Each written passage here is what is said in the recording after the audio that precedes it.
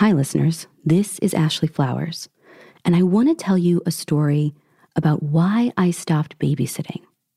So gather around and listen close.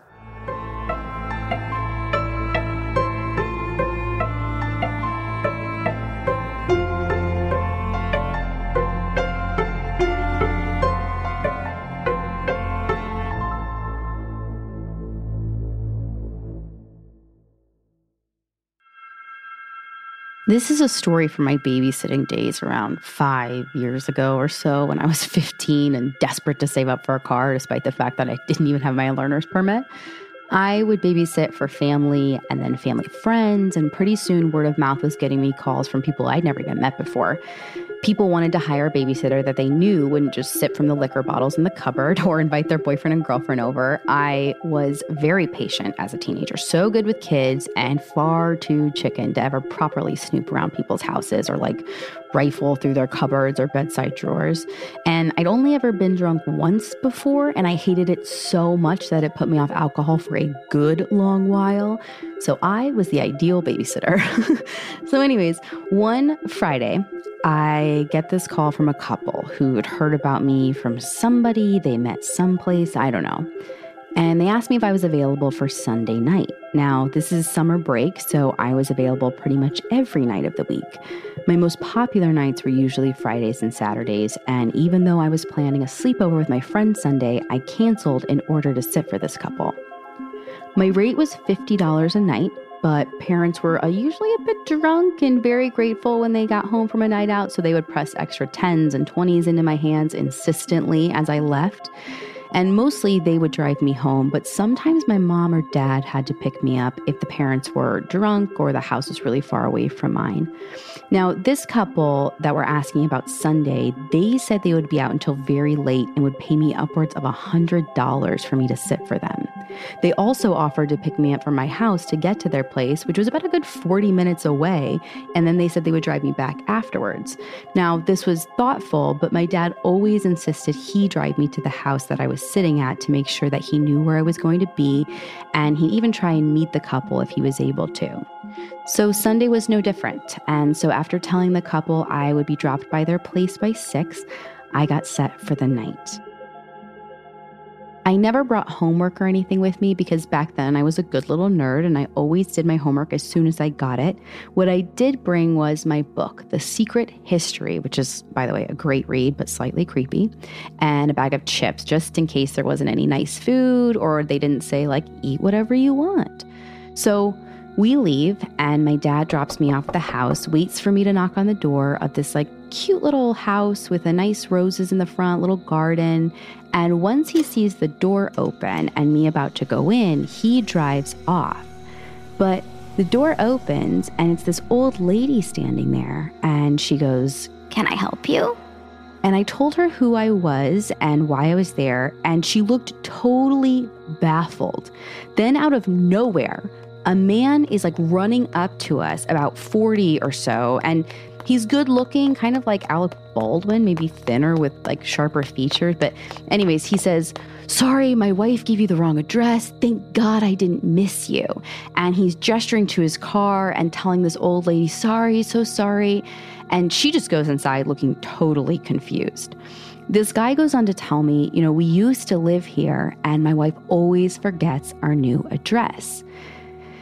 Now, looking back, this is super suspicious. And if I hadn't been so naive, I would have called my dad and noped my way all the way back home. But this guy was sort of charming or something, and I didn't want to seem weird or be rude, so I got in the car. We drove for about 15 minutes, and he sort of asked about general stuff, school and that sort of thing. And when we got to the house, which, by the way, was the nicest house I'd ever seen, it was super modern, sort of angular architecture with this amazing garden.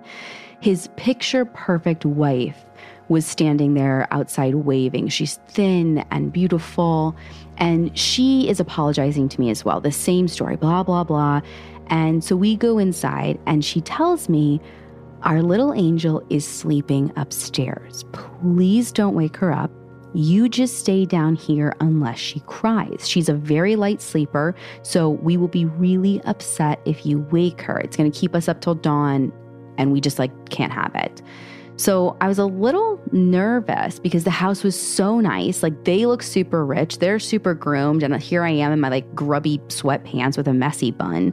They show me the living room where they had bowls of chips and candy sitting out. And then they left after once again telling me not to wake their daughter. Now, I found it strange that not only did they not want me to wake their daughter, but they hadn't even introduced me to their child. Mostly when I babysat, the kids were awake when I got there and we played and watched TV until way past their bedtime. And they would fall asleep full of pizza and asking me to tell them yet another story. The only other baby I had sat for slept most of the time, but the parents, which was my mom's cousin and her partner, told me to check on her a few times at least and maybe change her diaper when she needed it.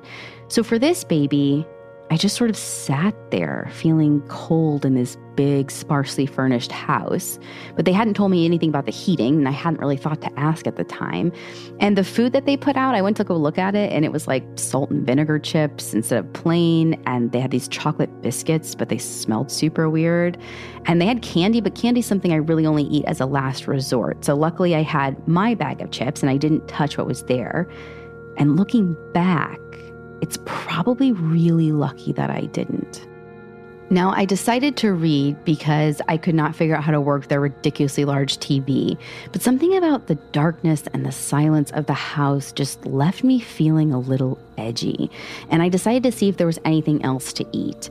And so I go looking for the kitchen, which I eventually find in this giant house. There's this shiny metal fridge, which was almost completely empty, aside from one single carton of milk. And the cupboards were also really empty. There were no bottles of milk, no jars of baby food, nothing. I am freezing cold at this point, and I'm seriously considering ordering takeout. So I begin to walk around the house in search of the heater. The house was very dark, and most of the doors were locked, which wasn't too uncommon, though most people just locked their bedroom door or maybe a messy storage room or something. I decided the heater was probably upstairs. Now, on that note, I hadn't heard a peep from upstairs at this point, and I started to get a little anxious because what if something was wrong with the baby? I always check up on whoever I was babysitting as a rule about every 20 minutes. So I made the decision that I need to go upstairs. Now, the first weird thing was that there was a child gate or whatever it's called blocking off the stairs. So I had to climb over it. But what did they need a baby gate for if they had an infant? So I walked up and it's pitch black up there. I tried a first door and it's locked. I tried the second door and it's locked. Every single door upstairs was locked. Every single one. Which means that the baby's door was locked too, even though I didn't know which room was hers. She's locked in. Now, who locks an infant in their room like that? And I start to panic and sort of realize that something's very wrong about this whole situation. And I decide to call my dad to come and wait with me. But when I go to call him, I realize that the address he had was the one of the old lady, which was quote, their old address. And I realized in that moment that they didn't want my dad to know where they really lived. So I start panicking even more and just kind of freeze in the dark hallway until I decide to slowly walk down the stairs, climb back over the gate as quietly as I could. And my heart's pounding at this point. And I walk to the front door and I try it, but it's been deadlocked. I'm locked inside. I walk through the house to the back door, and again, that door is locked. I am trapped in this house. Now, I probably could have called the police at this point, but I had no address to give them. And that's when all of a sudden I started to get this feeling like maybe I wasn't alone in the house. So with shaking hands, I went to the living room and started to pack my stuff in my backpack. And for a second, I kind of just sat on the edge of the couch, wondering what to do. And I decided to try a window or something, anything. So I tried window after window, and all of them were locked too. And at this point, I swore I heard a noise from outside. And I told myself I was just being paranoid. And I thought about how bad it would look if I left a baby alone in a house and just ran off. But I didn't feel safe anymore. Like something in me felt like I was going to die. So I was standing in the living room, wondering what the hell to do, when I heard a faint clicking sound. It was the sound of the door being unlocked, the back door. And I just froze. My ears are ringing. My stomach is just turning to liquid. And I heard footsteps walking slowly through the house. And I started to creep, shaking the whole way through the dark kitchen and then into the laundry room. And then I crawled into one of these big cupboards next to the washing machine, and I just sat there, trying to control my breathing so they wouldn't hear me, trying not to be sick. And then I heard footsteps walking through the house and muffled voices. And when the footsteps reached the laundry room and stopped, I thought my heart was going to pound through my chest. The man's voice said, "She must be upstairs." And I heard footsteps walk away. I was sure the wife would be waiting outside of the cupboard with a kitchen knife, but I opened it anyway, and she wasn't. I heard them both walking upstairs, so I crept quickly through the house, opened the back door, and ran. Hearing it slam behind me and knowing that they would be after me any second, I didn't even look back. I just ran through the front garden, down the driveway, and I climbed over the gate so quickly that I scraped up my legs, but I didn't stop running. Adrenaline was working wonders. When I got to the nearest main road, I called my dad, absolutely hysterical. Every car that drove past scared me, and I ducked into the yard or under a tree or behind a bush because I was sure it was them looking for me.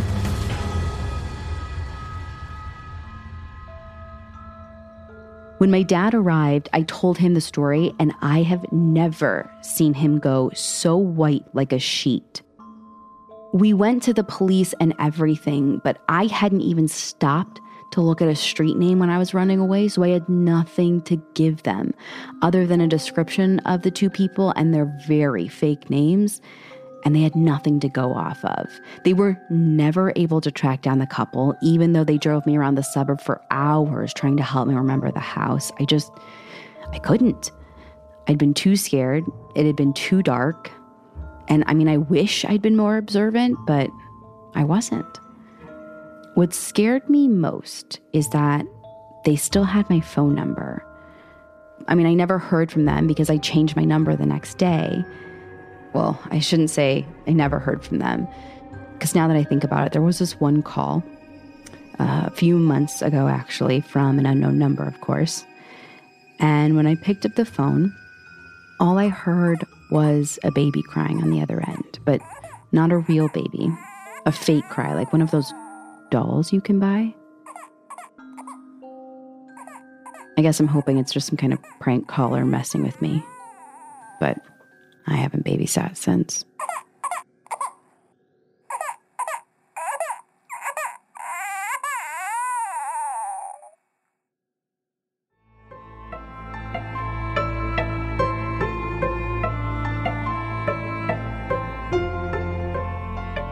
This episode was written by Eleni Vassiliadis. It was produced and performed by me, and our theme was created by Justin Daniel. This story was modified for audio retelling with the author's consent, so if you want to read the original version, you can go to fullbodychillspodcast.com. And be sure to come back tomorrow so I can tell you another story that will give you full body chills. Full Body Chills is an Audio Chuck production. So what do you think, Chuck? Do you approve?